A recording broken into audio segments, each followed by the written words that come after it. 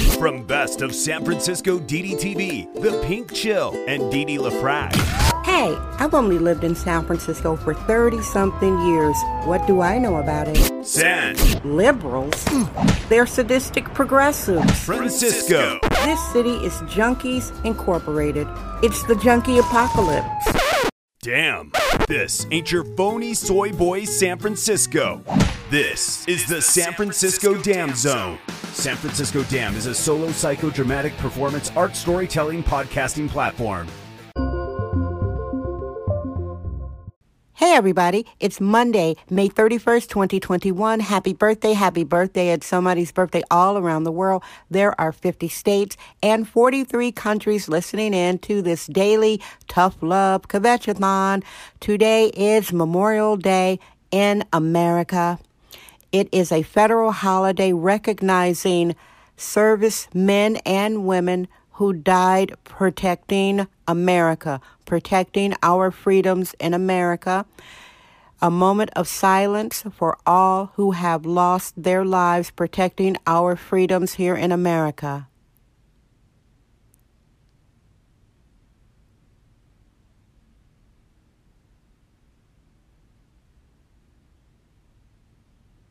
Thank you.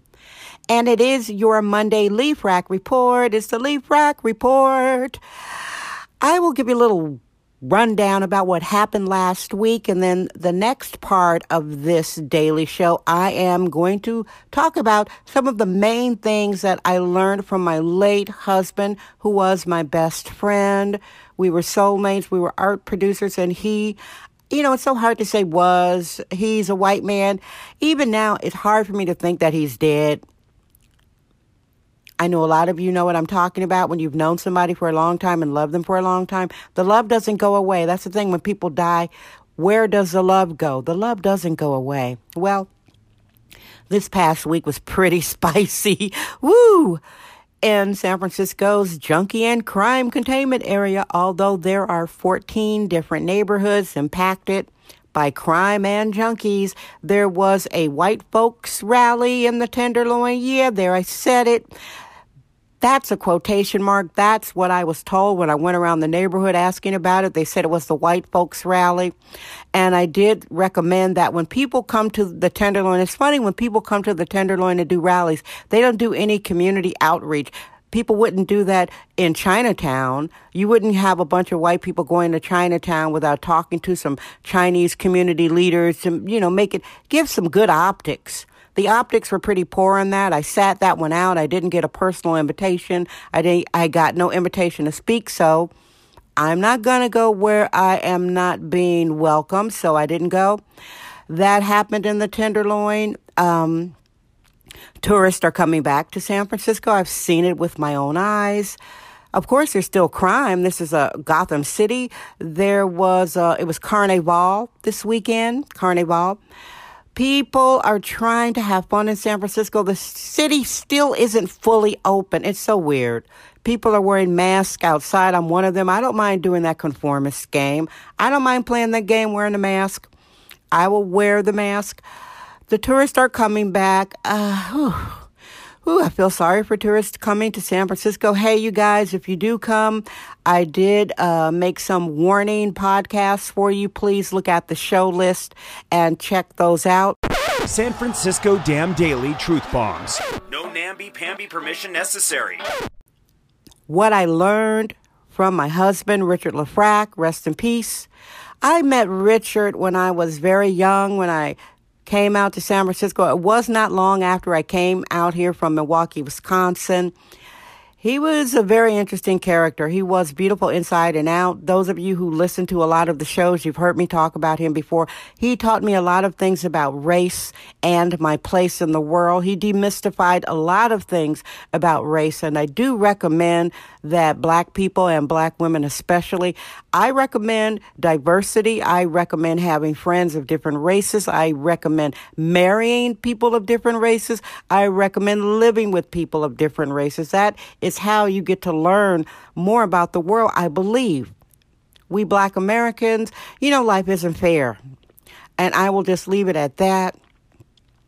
So what Richard especially taught me is I was a little naive. When you're young and you come from a city like Milwaukee, Wisconsin, it was more segregated back then. Now San Francisco's a segregated city. See how that works out? I came out here and I wasn't colorblind. I've never been colorblind, and there is no such thing as color blindness unless you actually can't see color. When people say they are colorblind, to me that's inauthentic. What you are saying is you are not recognizing individuality. You are not recognizing diversity and some things that come with that. You are trying to pretend that everybody is treated the same. Everybody is not treated the same. Let's not pretend that. When people tell me they are colorblind, I know immediately they're not going to be close to me. So what Richard basically taught me is that I have to release people who are not empathetic. That's for want of a better term. Even now, there are people that want to be in my life that wouldn't be protective, that wouldn't show me empathy as a black woman in America. Now, again, life isn't fair. And every race has privileges. Every gender has certain privileges. Some privileges are better than others. He taught me to let people go who use certain words to describe me. I used to be pretty oblivious about it, and he would tell me, hey, that person is always describing you as loud, and you're not loud. And they would think it was normal, like, oh, yeah, Dee Dee's loud, or a negative description of me, but they were calling themselves my friend, and that would be passive racism. Well, racism basically is thinking you are better than somebody based on your race, like you are superior. There are people who do want to be around black people. They want to be friends with black people, but they are impatient and they don't want to hear us talk about race. Now, when you have friends of different ethnicities, race is going to come up. Some people take the victim status overboard. I'm not a victim at all. I don't consider myself a second-class citizen. I don't move like that. But if you are in my life and I can't tell you, wow, there's a restaurant in my district that I don't go to anymore because I would go in there with my black friends and they would be racist. In fact, that happened to me. I was talking to someone on the phone. I am not close to this person. I thought I could be close to this person. Now I know I can't. We were talking and then I said, oh, yeah, that restaurant, they treated me and my friend bad. And it's interesting. This person, we were talking on the phone. That's when they had to get off the phone. Right? And then I said that same story to another friend. We were walking around. They're like, wow, that's terrible. As simple as that. As simple as that.